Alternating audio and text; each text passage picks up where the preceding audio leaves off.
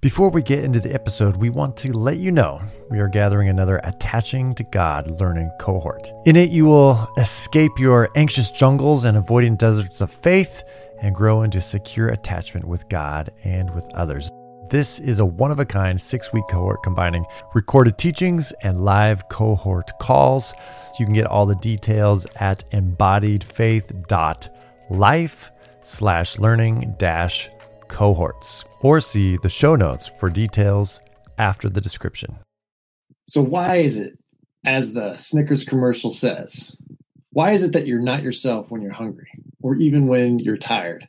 Why is it that when you visit your family, maybe you feel like you're trapped as a teenager again, even though the rest of the time you're a fully functioning and even successful adult?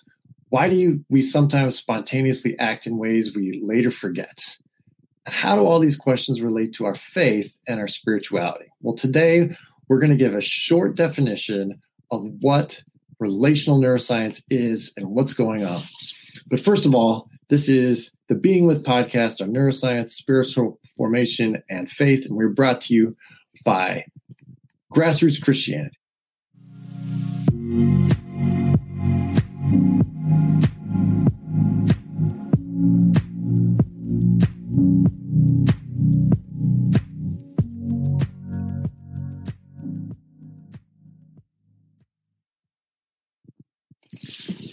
So in this podcast, whenever we talk about neuroscience, we're going to be talking specifically about relational neuroscience. So what does that mean? What do I mean by that in the show? Well, it's not just about brain scans or MRIs and those types of things, although they're very important.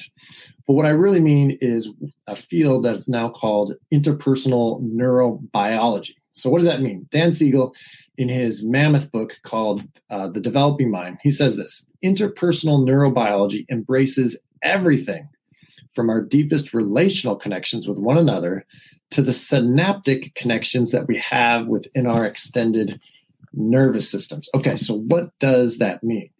Let's look at the first word, neurobiology. It's a combination of neurology and biology. So neurology is the study of the brain as well as the nervous system. And it's really the understanding that our whole brain and our nervous system is connected to our entire bodies. And so that's why we're an embodied brain. And that's why our embodied existence is so important. The second word that it comes from is biology, which is the study of life. How does our brain function to sustain life? What does it mean? What does a flourishing life look like? Biology focuses on these things, and it looks at the genetic as well as the chemical level of our life. So really briefly, that's what neurobiology is referring to, is our nervous systems and biology and life and things like that. So what about interpersonal? Well, this one is quite expansive.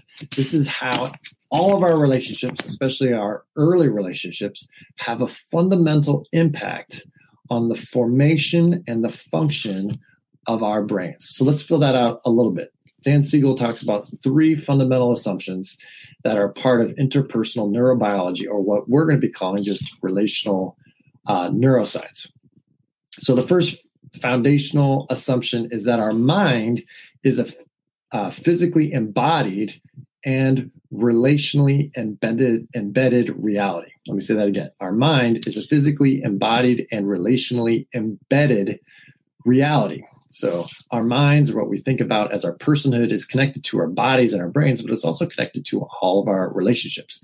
Our mind, or our personhood, is second, an emergent process that kind of comes out of our individual brain and the corporate relationships that we have.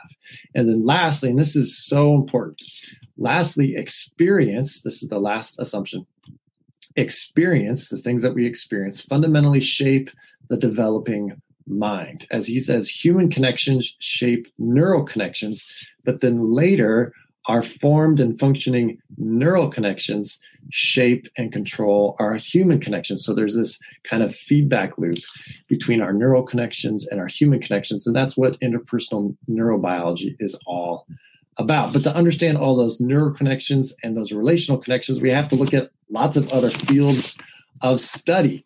And so interpersonal neurobiology will look at childhood development. It'll look at evolutionary psychology. It'll look at psychotherapy, family systems therapy, and attachment theory, as well as anthropology and other fields. So it's really expansive. So when we're talking about the whole human person being made in the image of God, neuroscience, as we'll be talking about it in this podcast, is this relational neuroscience that encompasses our whole being. So really quick, what is the structure of our brain? Dan Siegel and some others have talked about your brain in the palm of your hand. So if you're watching this on YouTube, then you'll see me. But otherwise, if you're just listening, if you're driving or if you're exercising, if you have one hand free, you can just put it up, all your fingers spread out. Now, put your thumb in the palm of your hand and then close your fingers on top of your thumb. So this is the brain in the palm of your hand. Your wrist, or the bottom that your fingers aren't covering, is your brainstem. This is where the semi-automatic kind of responses occur that regulate your internal organs and body functions. You're also, this is where your fight, flight, or freeze responses kick in. They hit your brainstem, so that's on the very bottom. If you open up your hands and where your thumb is rolled in, that's your limbic system or your limbic region. This is where your brain kind of really processes your relationships, your emotional regulation, as well as kind of your very deep and earliest memories and internal working models and different things like that. When you put your fingers over your thumb, that's your cortex, or your prefrontal cortex would be the knuckles right at the very front. And this is the part of the brain that creates representations of the world, as well as where you make advanced plans and you kind of understand cause and effect, as well as where your morality and those other things kind of emerge from. So this is a model of the structure or the functions of your brain. Now, Dan Siegel says that sometimes when you're really stressed out or there's a difficult situation going on, you can become emotionally flooded. And what he calls it is flipping your lid, where you're no longer kind of remembering who you are with your prefrontal cortex. You're no longer representing the world very well or other people very well. And maybe you're even forgetting your morality or the ways you would like to do because you're living out of your limbic system and your brainstem.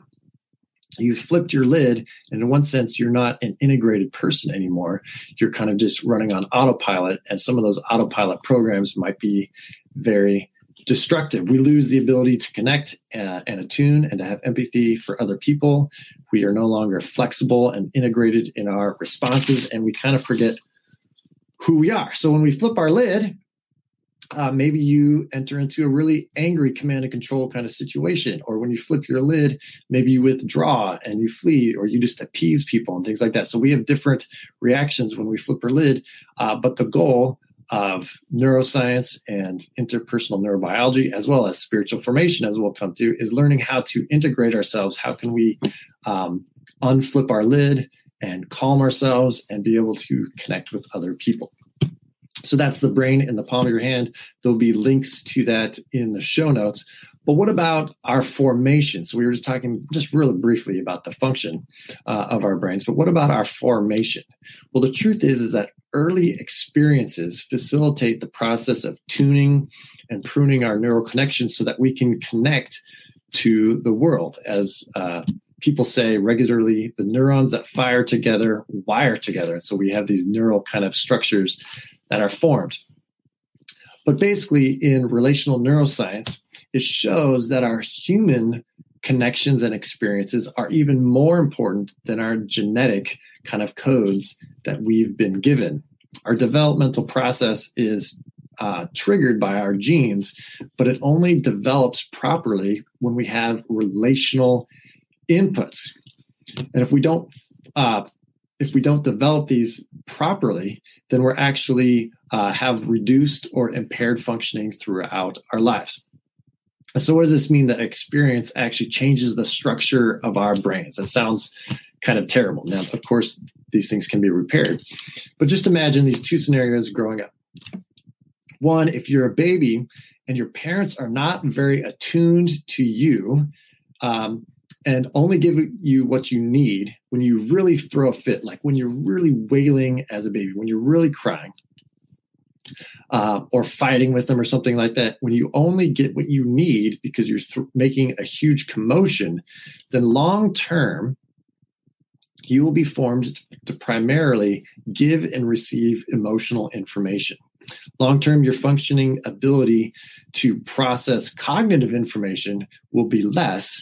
You'll be what is oftentimes thought of as a gut person, like you feel the world really strongly in your gut because you're really good at emotional information, but maybe not as good with the cognitive information.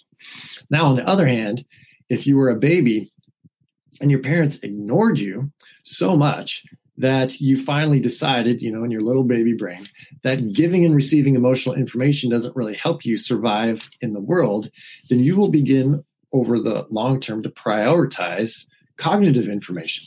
You'll become a head person, and you will actually have a very difficult time understanding and giving your own emotional responses as well as understanding other people's emotional responses to you. So again, these are just examples of how our early childhood experience can actually change our brain functions. And this isn't just a metaphor. This is literally how our brains are structured. Our early experiences can do that. So what I talked about just now is related to attachment theory. And that's something else I'm hoping to do a deep dive sometime in the future.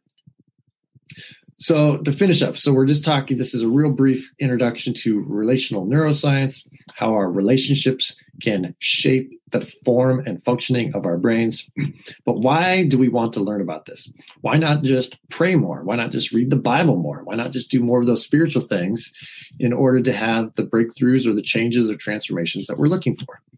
Well, the truth is that our spiritual growth is oftentimes related to our relational growth or our relational capacities. If we have low relational capacities, then we're going to get stuck and we will stop growing in our spiritual lives. And sometimes our relational growth comes from learning how to connect better with our own brains and our own bodies. There's information that maybe we're not processing, cognitive or emotional information that we're not processing very well. And that's going to hinder or slow down our relationship with other people and with God. And the truth is that we are fearfully and wonderfully made by God, and that God is seeking to renew our humanity. And that happens through the Holy Spirit's work in us. That happens through salvation in Christ. But that also happens, our maturity also grows through an understanding of how God has made us. And so that's why we're focusing on neuroscience and connecting it to spiritual information and connecting it to our faith. And in fact, the next episode with Jim Wilder is going to explore exactly how a mature disciple is made and how there's things that God does in us and how there's things that we need to do also to be responsible for our own spiritual growth. So check that out. The next episode should already be loaded up. You don't need to wait next week for that.